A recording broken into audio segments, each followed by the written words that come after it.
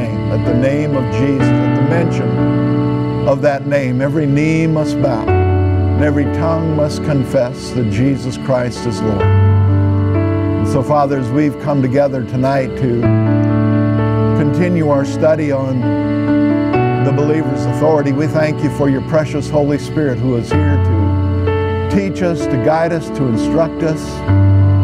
We yield to him tonight that he might speak to each of our hearts, that we might receive that which we need tonight.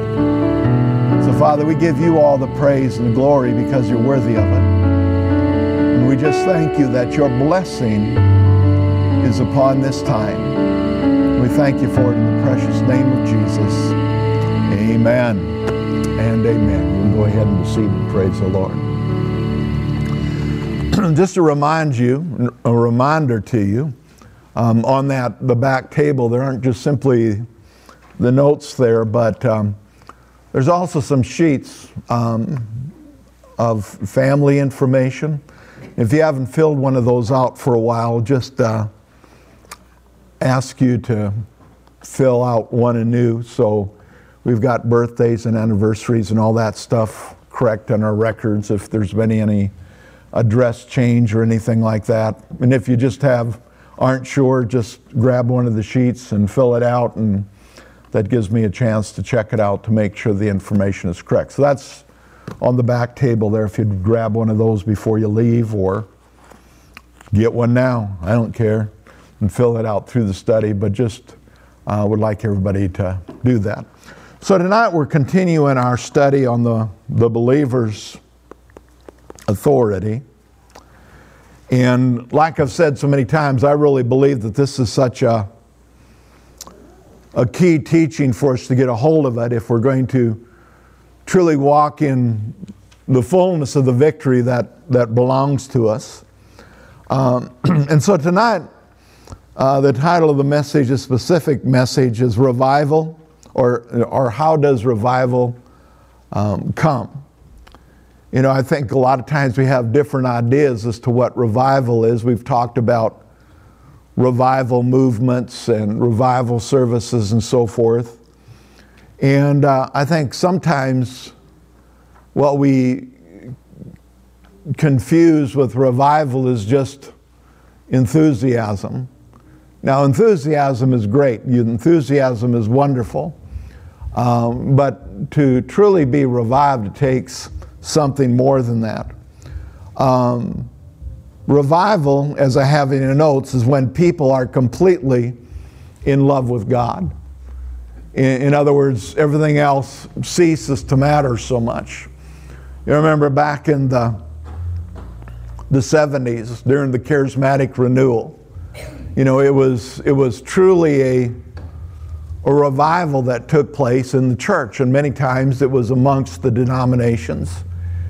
And, you know, the thing that was so unique about it was that people literally had just, for the first time, fallen in love with Jesus as they never had before. And people out of denominations and so forth who had gone to church their entire lives, all at once, you know, speaking from experience, had an encounter with God, and they were revived. They were enthusiastic about the things of God.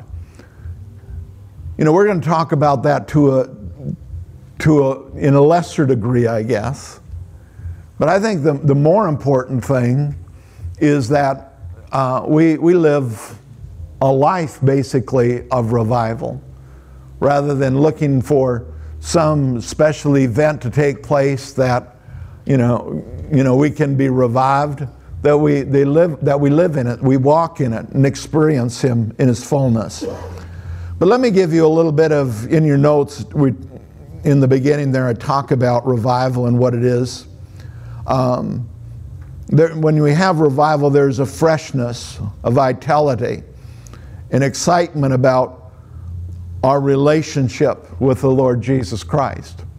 You know, and so if we're not excited about God, if we're not excited about Jesus, if we're not excited about the things that He's done in our life, we need to be revived. But we're not talking about a specific service. We just need to get fired up and get more excited about the things of God, and we're going to be talking about how we can do that and so forth. In revival, the miracle power of God is in manifestation. People are being healed, delivered, saved, baptized in the Holy Ghost. And so that's, as believers, that's supposed to be part of our life.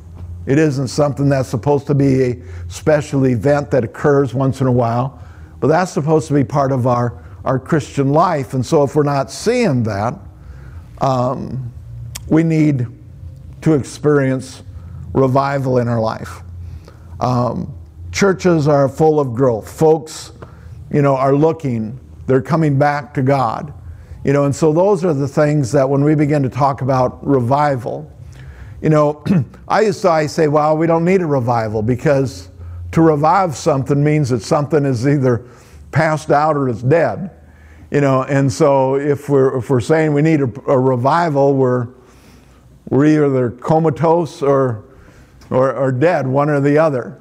But I've come to the conviction, the persuasion that anytime we're not as excited about Jesus and the things of God as we once were, we need a revival. That doesn't mean that we're not involved. It doesn't mean that we don't love God, that we don't care about God.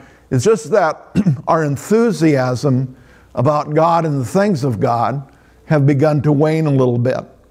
And in order to restore that, there's some things that we have to do.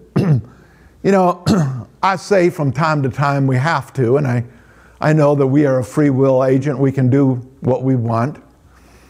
It's like I told the guys Monday night at prison, you can go to hell if you want to. I happen to think you're pretty stupid if you do, but as a free will agent, you have a perfect right to do that. You have a right to reject God.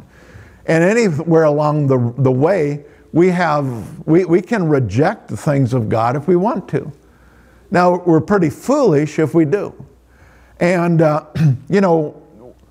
one of the reasons that I emphasize the things that I emphasize, things that I consider to be very, very important, reading the Word of God, meditating in the Word of God, having a life of prayer, especially, or along with praying in the Holy Spirit, praying in tongues, fellowshipping with other believers, going to church. The reason why I believe that all these things are important, giving of our tithes and offerings, that's just because you're old and you're old school, like your grandson says. Well, all of that may be true.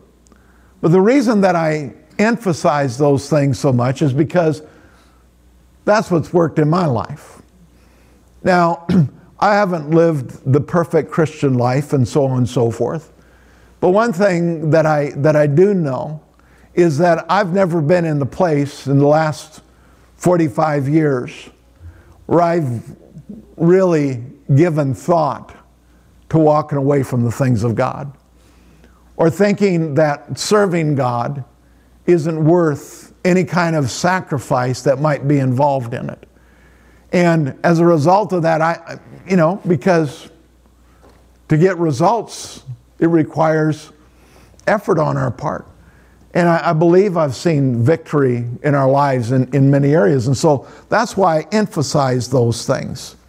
And so when we begin to talk about revival and accepting and receiving the things of God, I made a statement on Sunday that I don't think I'd ever made it before. I think it was Sunday that I said it.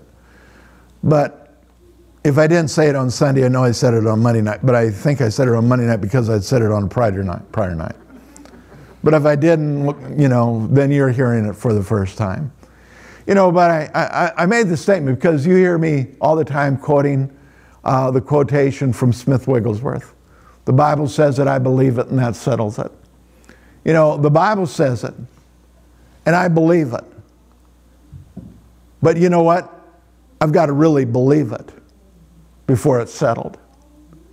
There's a lot of times, I've seen what the Bible says, and I've mentally agreed with it. they call it mentally ascending. But I've mentally agreed with it, but it wasn't totally settled in my thinking. Because anytime something would come along to distract that from me, because that's what the enemy wants to do. He wants to distract us from the truth. And he wants to bring in doubt. And that's why it's got to be settled in our hearts and our minds. And it isn't settled just because we heard it one time. It's settled when, as it says in Romans 10:17, we've heard the Word of God, and we've heard the Word of God, and we've heard the Word of God. Because Romans 10:17, where it says faith comes by hearing, and hearing by the Word of God, if you look that up in the Greek, it's in the continuous present tense. And so we need to continually, in the present, continually hear the Word of God. Because when we do that, that's when faith rises up on the inside of us. And we begin to walk in the victory that is truly ours in Christ Jesus. And so we need to hear this Word. We need to digest this Word. We need to allow this Word to get down deep inside of us. And so, see, to me, that's kind of where this whole concept of revival comes in. If we've been away from the Word for any period of time, faith comes by hearing and faith goes by not hearing. And so we get into those places where, it's not as alive as it once was. We're not as excited about it as we once were. And what we need in our life is we need a revival. And the way that we walk in that revival is returning to the things that brought us to that place where we have the confidence and we have the assurance in the Word of God, in the things of God. And, I've made mention several different times to a particular book that I read way back, probably 40 years ago. And it was during the charismatic renewal. There was a preacher. His name was David Christensen. He was out in California, and a Lutheran pastor. And he wrote this book, and the title of the book was Back to Square One. And in his teaching, what he taught was that when you get to a place where you feel like you're lost or you don't know where to turn or whatever, go back to square one. Go back to that point where you knew what you knew what you knew.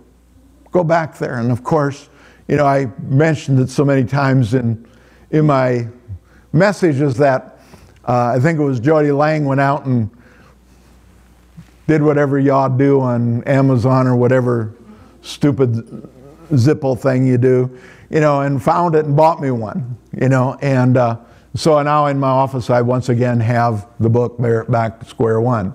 It's 40 some years old, but it's in my office. But see, that's the point. I think oftentimes we get to this point and we say, well, I'm not where I used to be. I sure wish I was still there. Well, you don't get there by wishing and a hoping. You get there by applying the Word of God in our life. And so what I want to talk with you tonight, when we're talking about revival and so forth, I don't know how to get back on a track other than just go there and back to square one where I knew where I was heading tonight and got away from that, so we're going to go back there. But I want to talk to you about having a mediator. And we under the new covenant, we have one mediator, and that's Jesus. And he's a representative to God. We no longer have to have a priest or a rabbi that we go to be our mediator. We have Jesus. He fulfills that role in your life and in my life. And so in your notes, in 1 Timothy 2:5, it says, "For there is one God and one mediator between God and men, the man Christ Jesus." And so a mediator is someone who stands between two parties that are at odds with each other, seeking to reconcile them. And so the point of the mediator is try to bring reconciliation. You know, and so as a counselor, one of the avenues of a counselor, especially when you're dealing in counseling in relationship, is to be a mediator. You know, sometimes you feel more like an umpire, you know, and you're trying to keep the two sides from killing each other. You know, and so, but you're the mediator, you're the one in between to make sure that we hear properly, that we hear correctly. Well, that's Jesus' job. You know, and what Jesus' job is he speaks to us what Father God has to say to us. He's our mediator, and he's there to make sure that we hear correctly. The problem is if we bypass the mediator, we hear what we think we hear. We see what we think we see. It's in the physical that we go there. You know, one of the things that I found to be one of the things that I do when I'm mediating is that somebody will say something and it'll upset the other person. I'll say, no, you didn't hear them correctly. This is what they're really saying. You know, so that they hear it correctly. We need to recognize who our mediator is. Because if we don't correctly do that, what happens is we will go to the Bible and we will read the Bible, especially when we read in the Old Testament, even in the New Testament. And if we're not relying upon the mediator, we will give it our own interpretation. And so what happens is we get all kinds of screwy thoughts, and we get ourselves under bondage and all these things, because rather than hearing what the mediator has to say, and he's going to speak to us through the Holy Spirit, rather than listening to him, we begin to listen to man's voices. And I don't know about you, every time that I've ignored the voice of the Holy Spirit and listened to the voice of man, all that is brought into my life is total confusion. Because so often, the very things that the Holy Spirit is wanting to reveal to me, that the mediator is wanting to reveal to me, those around me are trying to bombard me with something else. And so we need to learn and we need to recognize we have a mediator, we need a mediator, and his name is Jesus Christ. And that's why we put the Word first place, because Jesus is the Word. And so that's what's so interesting about it, is we get our revelation from the Word, and the Word, in the person of Jesus, is the mediator who is the one there to reveal it to us. And so we need to be sensitive to that. You know, in the Old Testament, there was this gap between God and man. There was this separation. You know, we see through the scriptures where it talks about how there was no mediator. We see it with Job, where Job says, there is no mediator, there is no umpire, depending on what translation you're going to use. And so there was this void that was there. But within that separation between God and man, we see that there was a man that was brought forth, and his name was Moses.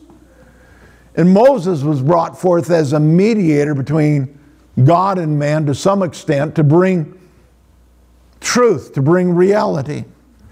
And so let me read from Galatians, the 3rd chapter and the 19th verse, and it says, because remember, Moses brought the law. He was the one that went up the mount, got the 10 commandments, got the law, brought it back to us. And it said, and so in that sense, with the law, he was the mediator between God and man. And so as that mediator, that law as that mediator was to show us how we could please God, how we could serve God, how we could be obedient to God. And so Galatians 3:19, it says, for what purpose then does the law serve? It was added, and he talks about being added because of the sea. It was added. And so a few weeks ago on Sunday morning, I talked about the Abrahamic covenant. And that was the covenant that was given to you and me. And that was given to Adam, and I'm trying to hurry, to Abraham and to the folk around him. And it says that the law was added to that, because even though man had that covenant with Abraham, they still continued to do whatever they wanted to do. And so Moses became this mediator to show the way. Now the problem with the way was nobody could keep it. And so it says here, what was the purpose then? What purpose then does the law serve? It was added, in other words, it was added to the Abrahamic covenant, not to the covenant itself, but it was added so that we might have relationship. It was added because of transgression. Why was it added? Because of transgression. Isn't it interesting? It doesn't say because of sin. It says it was added because of transgression. It was added because man had this idea that man could go out and do whatever he wanted to do. He could do his own thing. You know, we have people today that accuse those of us that are preachers of grace, that believe in the grace message. They accuse us of the very same thing. But we don't say that grace allows you to be a transgressor. What grace does is it gives you wisdom and knowledge, it gives you understanding, it gives you freedom so that you can serve God with a whole heart, and you no longer have to be a transgressor. We can begin to walk in fellowship, in harmony with God. I never had this thought before until right now. Isn't it interesting? Under the Abrahamic covenant, they never talked about sin. It was transgression. It wasn't following after the things of God. Sin wasn't talked about until, you get to the law. Because sin then, because it was contrary to the law, it's like the laws today. If we didn't have a speeding law, you could drive as fast as you want. Now you might be transgressing because you may be going against what is logical and what is wisdom to do. But you wouldn't be sinning because you wouldn't be breaking any law. And that's the condition that the people were in. They were transgressing what God had instructed them or what God wanted for them, which was going to lead to destruction. But it wasn't really called sin. It was transgression. And so Jesus went to the cross. He paid the price for all of our sin, past, present, and future. So sin is no longer an issue in our lives. But you know what? As believers, we transgress. As believers, we do things that we know are contrary to the will and the purpose of God. Now, what grace does, it doesn't justify that. What grace does, it brings forgiveness of that. But then it also shows us the way to get back into obedience to God, because it isn't through the law, because the law didn't work. And so, reading on again, it says, what purpose does the law serve? It was added because of transgression till. Everybody say till. It designates a time. Till the seed, singular, should come to whom the promise was made. And it was appointed through angels by the hand of a mediator. That was Moses. And so the law was given, and it was given for a specific time, from the time that the law was given until the seed, which was Jesus. And so because the seed, Jesus, has come and he's paid the price, who is now our mediator, so we no longer need Moses, we no longer need the law, because we have Jesus as our mediator. It all changes. Everything changes. Moses stood as a mediator between an angry God and a sinful people. Now, what's different is our sins have been forgiven and God's not mad anymore. Remember a few weeks ago, I said, I want you to leave with this one point clear in your mind. God's not mad anymore. God's not mad at you. But under the old covenant, and this is, who are you going to listen to?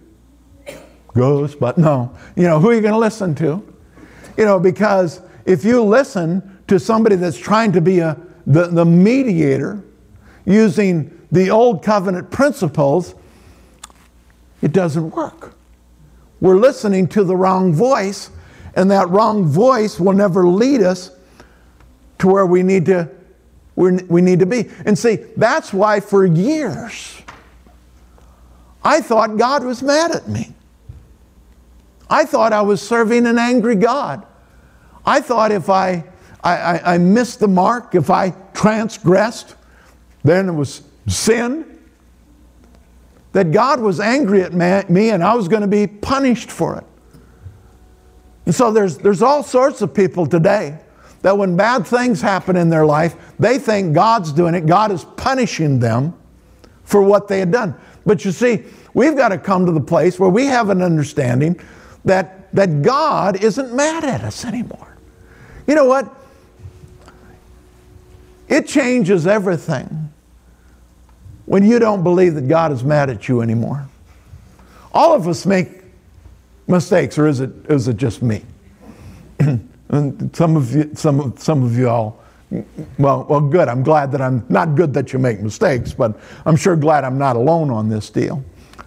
But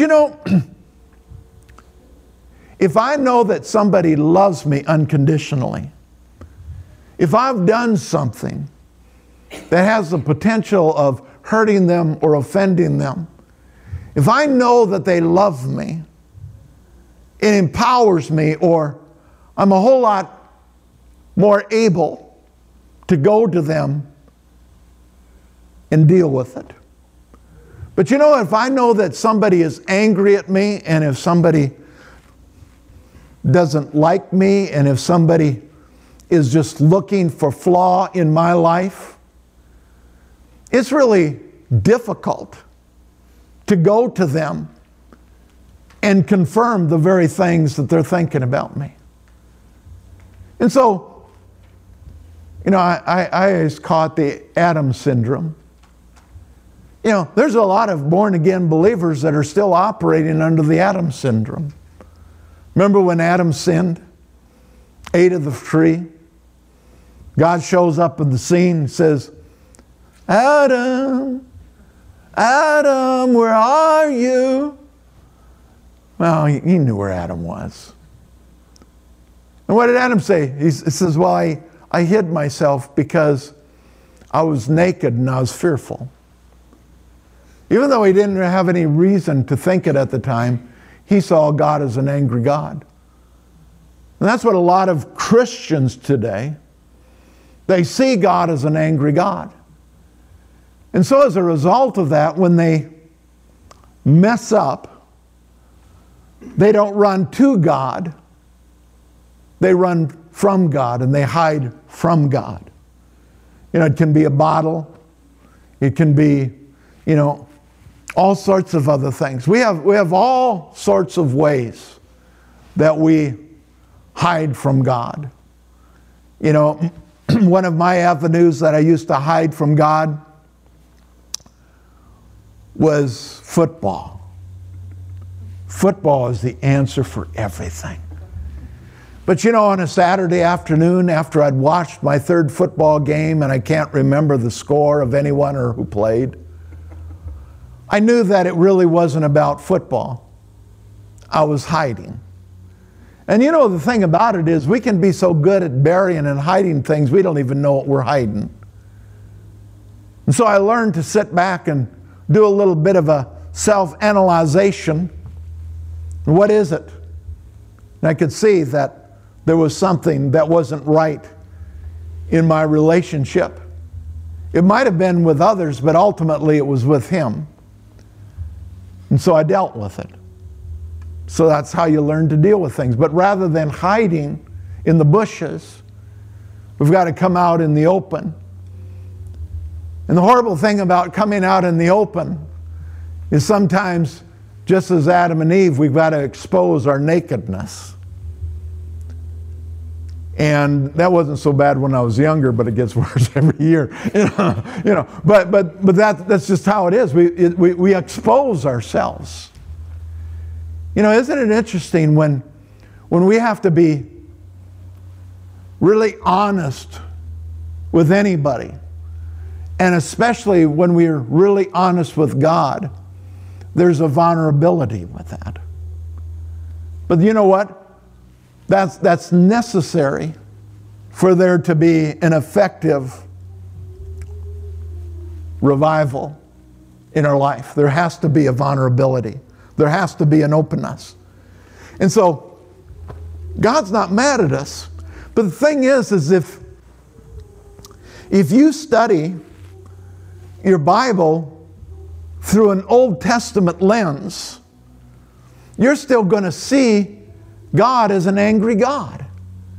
You're still going to see God as a God who's wanting to punish you because you haven't been perfect. Well, get a clue. You're not ever going to be perfect. Maybe some of you are so deluded you think you are, but I can probably mention a few people in your lives that can inform you that you're not. Because none of us are. If we were perfect, our name would be Jesus. And there's only one, and He truly is perfect.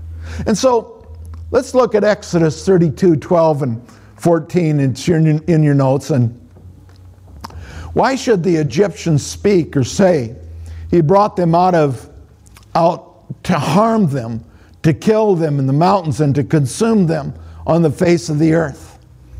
Turn from your fierce wrath and relent from this harm to your people. So the Lord relented from the harm which He said He would do the people. Now this is Moses.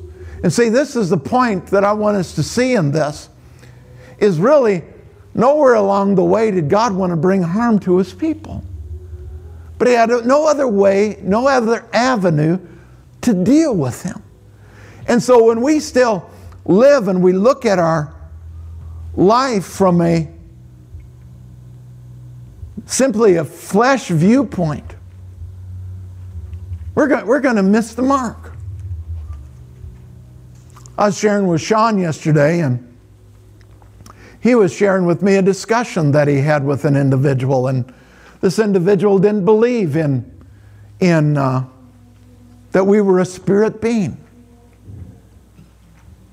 Now, there's great difficulty if you don't believe that you're a spirit being, because it was your spirit man that was born again. And so if you simply believe that you're just a existing soul like they did in the old covenant, you're still going to see God as an angry God. You're not going to recognize that because of Jesus' death, burial, and resurrection, you have truly become the righteousness of God in Christ, and in your spirit man, you are a brand new creation in Christ Jesus.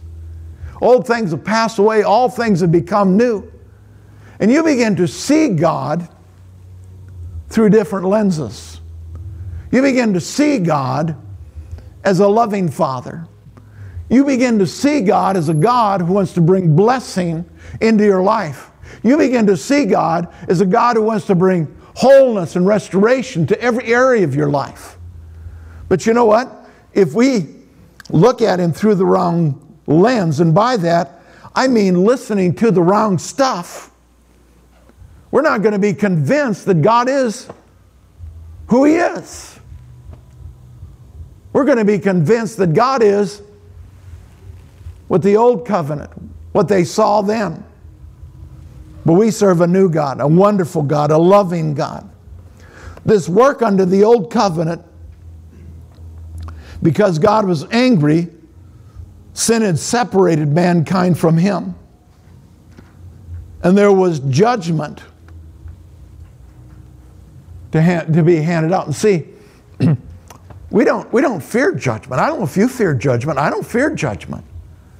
It's not because I'm so perfect. It's because I have a perfect mediator in Jesus, who loves me completely, who walks in the fullness of what we've made available, he's made available to us. Let's turn over to Hebrews, the 7th chapter. It's not in your notes because it's the whole chapter.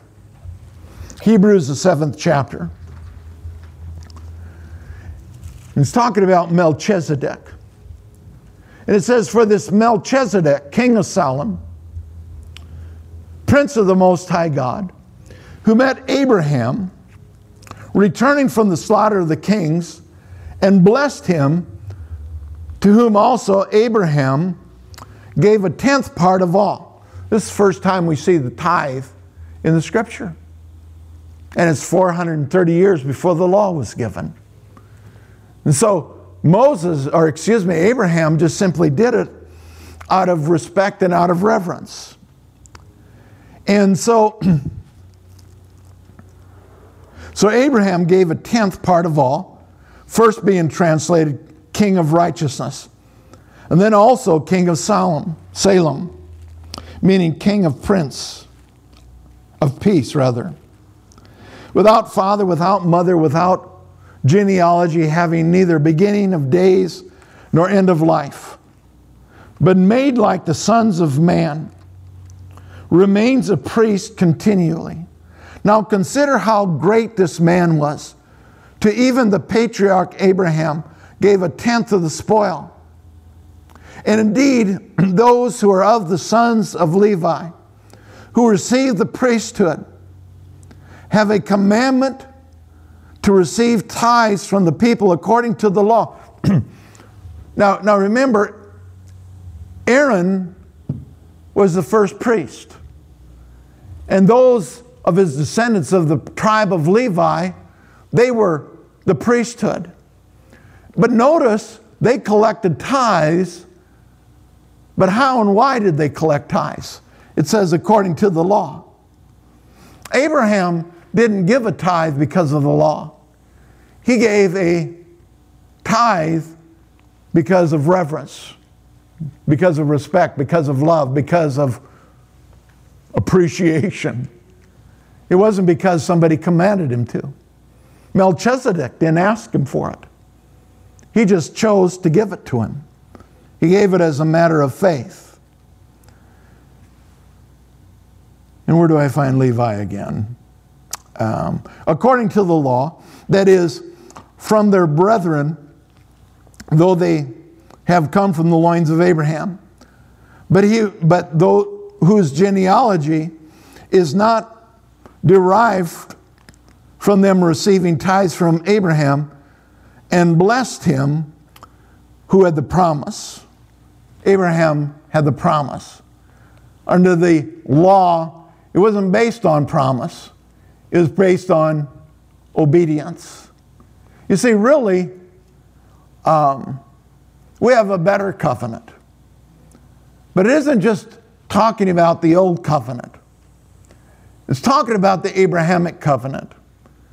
You know, to some extent, the Abrahamic covenant has been restored to us because our covenant is no longer based on our actions.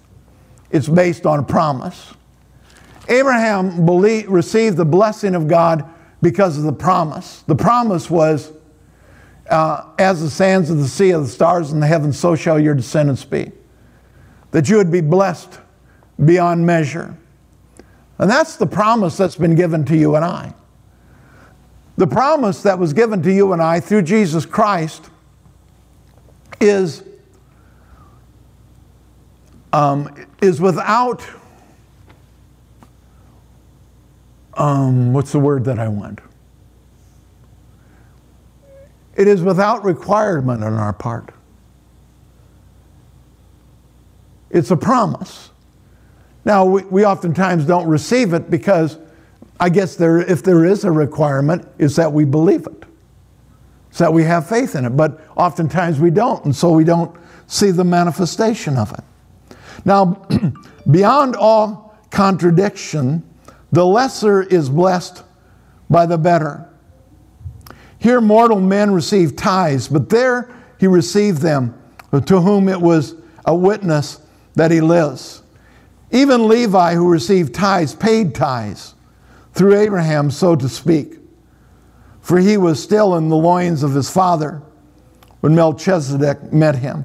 And well, we're not going to read the whole thing, but it's talking about the mediator and how that mediation works and how it's so important for us to recognize the covenant that we're under so that we can walk in the fullness of it, so that we can see God as he really is, that we no longer be deluded by seeing him through a lens that's not accurate. You know, before I came here tonight, because I was in a hurry this morning, and I did get my teeth brushed, but I didn't get my glasses washed. And so this evening when I'm getting ready to come here, I'm looking through my glasses and I'm thinking, I can hardly see through those things. So I went and washed them, and I washed them really good, and I put them back on, and I thought, whoa, that really makes a difference. You know, when your lens is clean, it really makes a difference. And when we look through the proper lens, it really makes a difference in our life. When we're looking at what God has done for each and every one of us through the proper lens, it changes the way we see things. I used to, as I said earlier, I used to see God as mad. I used to see God as angry. But in changing that lens, I no longer see him that way. I see him as a loving Heavenly Father. And that's how we ought to see him. Let's look at Hebrews, the 10th chapter, the 10th and the 14th verse, through the 14th verse. And it says, By that we will have been sanctified through the offering of the body of Jesus Christ once for all. Not over and over again, once for all. And every priest standing ministering daily and offering repeatedly the same sacrifice, which can never take away sins.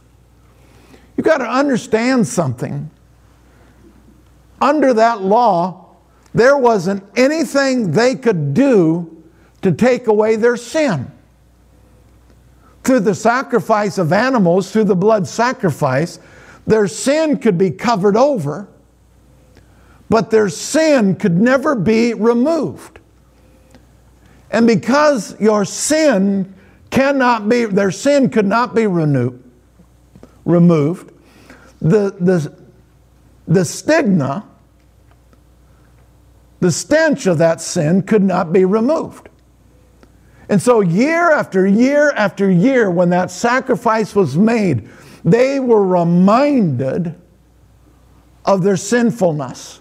They were reminded how they had fallen short of the glory of God.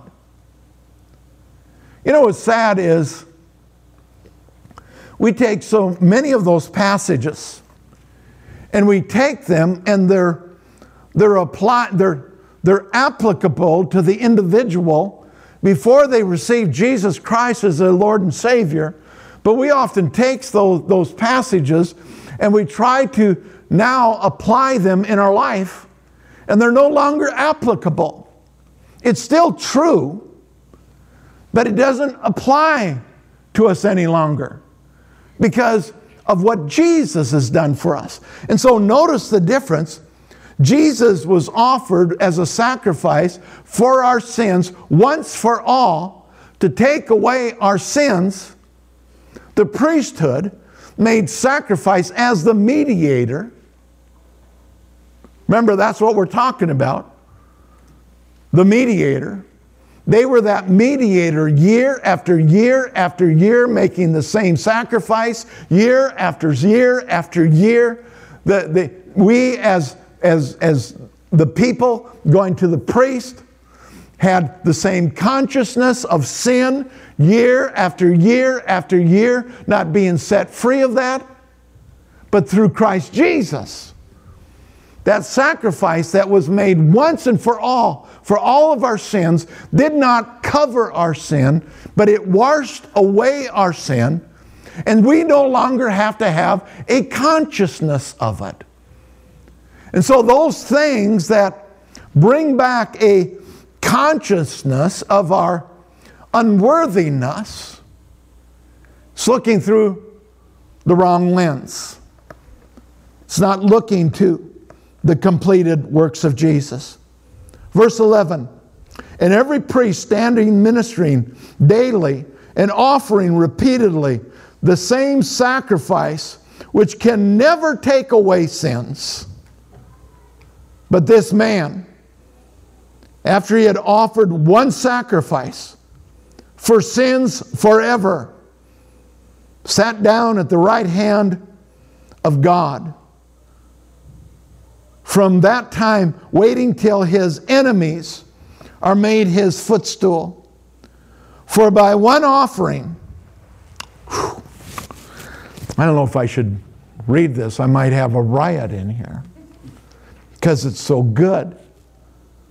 For by one offering, I don't know if I have enough boldness to read this, because this statement goes against what so many would say concerning us as believers in Christ Jesus. For by one offering, how many offerings? One offerings.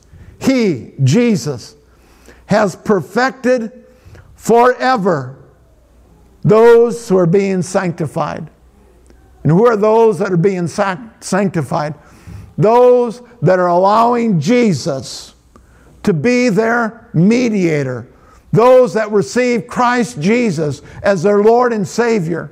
Because we not only receive Jesus as our Lord and Savior, we receive Him as our mediator. We receive Him as our in-between between God and flesh man. Jesus is the fulfillment of that. 2 Corinthians 5, 18 and 19. Now all things are of God, who has reconciled us to Himself through Jesus Christ. Isn't that cool? God reconciled us to God through God. I mean, He didn't even give man an opportunity to screw this one up. God reconciled man to God through God, the perfect mediator, through Jesus Christ, and has given us the ministry of reconciliation. That is, that God was in Christ reconciling the world to Himself, not imputing their trespasses to them, but has committed to us the word of reconciliation. And what do? We introduce them to the mediator. You know, we don't have to convince people they're sinners. They know it. We have to convince them there's a mediator. One who will mediate you to God, who represent God to you and reveal to you how much He truly loves you. John 19:30. So then Jesus had received the sour wine. He said, "It is finished." And He bowed His head and gave up His spirit. Jesus said, "It's finished." He's saying, it's all done. There isn't any more that can be done. There isn't any more that we can do because of what I have accomplished here on the cross. We need to believe God's word and release our authority to go out and preach the gospel. But you know what? It's really hard to share something that you're not convinced of yourself. It's hard to tell somebody, Jesus loves you, this I know, for the Bible tells me so. if you don't believe it yourself. It's hard to tell people, you know, God's not mad at you. In spite of what religion has said, in spite of what you felt in your own life, in spite of your experiences, I want you to know God's not mad at you. But you know what? It's hard to share that if you're not convinced of it yourself. But once we begin to be totally convinced of what Jesus has done for us, everything begins to change. You know, I don't remember who it was. I think it was Kenneth Copeland who was preaching about how, you know, the Holy Spirit wants to bring revelation to us. But it's like a pipe. And, you know, I understand this, pipes being clogged, having been a plumber for 12 years. But, you know, when that pipe becomes clogged, it affects the flow. I mean, the flow doesn't have to completely stop, but it'll affect the flow. And it's all sorts of foreign objects, foreign substances that get into that pipe that begin to affect the flow. If you've got steel pipe and it's a water line, and if it's been there for years and years, it can begin to corrode, and the rust will actually begin to close in and close that pipe off. And I think sometimes that's where believers are. They haven't allowed a whole lot of foreign material get in there, but they've just gotten rusty. You know, it's not as fresh as it once was. They haven't kept the flow going, and once the flow begins to get interrupted, it makes the way for that rust, that gunk, to build up. So how do we keep the flow going? Well, you know, Jude 20 says, praying in the Holy Ghost, building yourself up in your most holy faith. And so, you know, I know that in the day that we're in today, a lot of Pentecostals avoid the subject of tongues because they don't want to offend anybody. They don't want to, you know, this, that. But it's an essential tool that we have in our life to keep that flow strong in our life. I was listening, and I think I made mention of this. I was listening to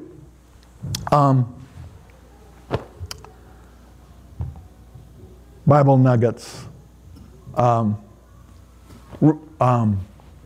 Rick Renner. And he was talking about, you know, he's bringing out the Greek concerning some of these words. And he is talking about praying in the Spirit. And what it's talking about is actually like expanding. It's a carpenter term. And he says it's like expanding your dwelling.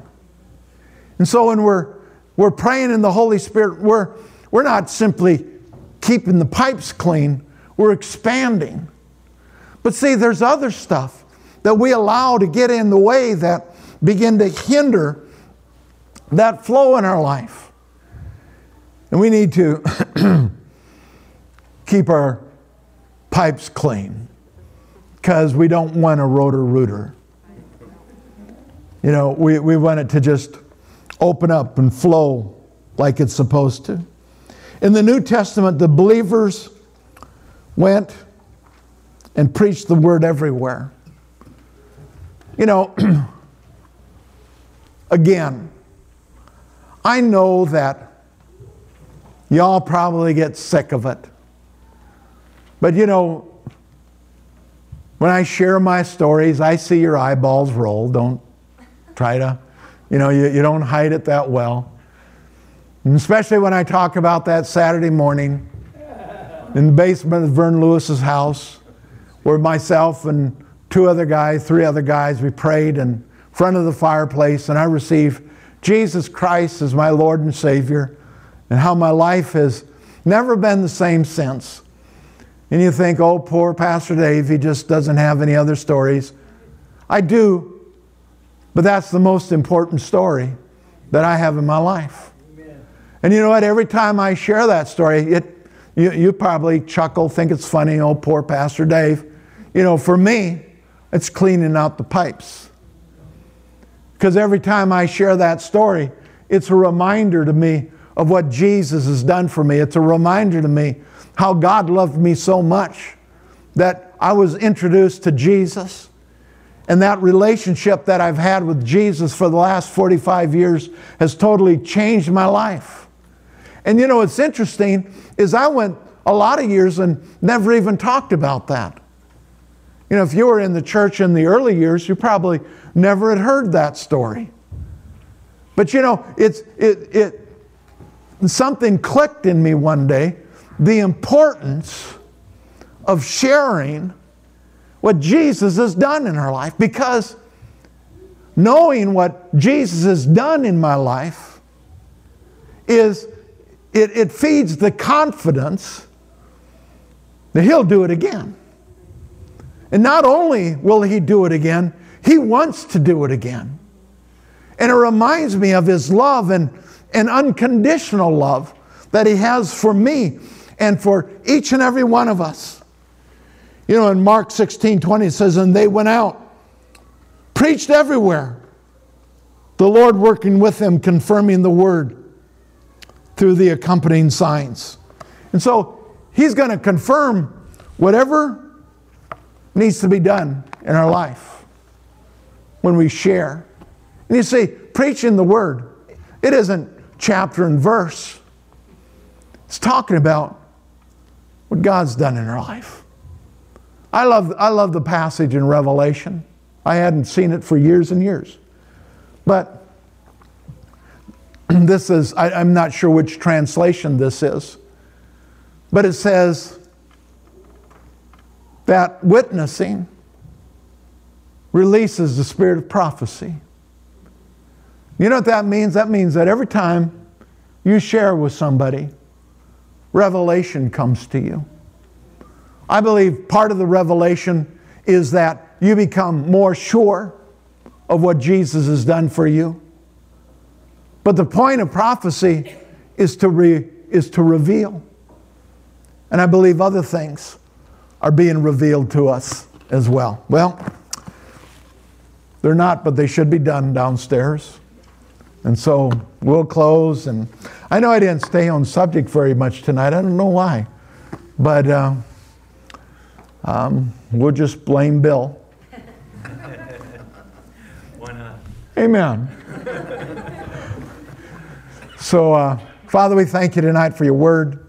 Thank you that it's living, active, sharper than a two-edged sword, dividing asunder that which is soul from that which is spirit. And we thank you, Father, that you reveal truth and revelation to us. And so, Father, we yield unto you and we want you to have your way.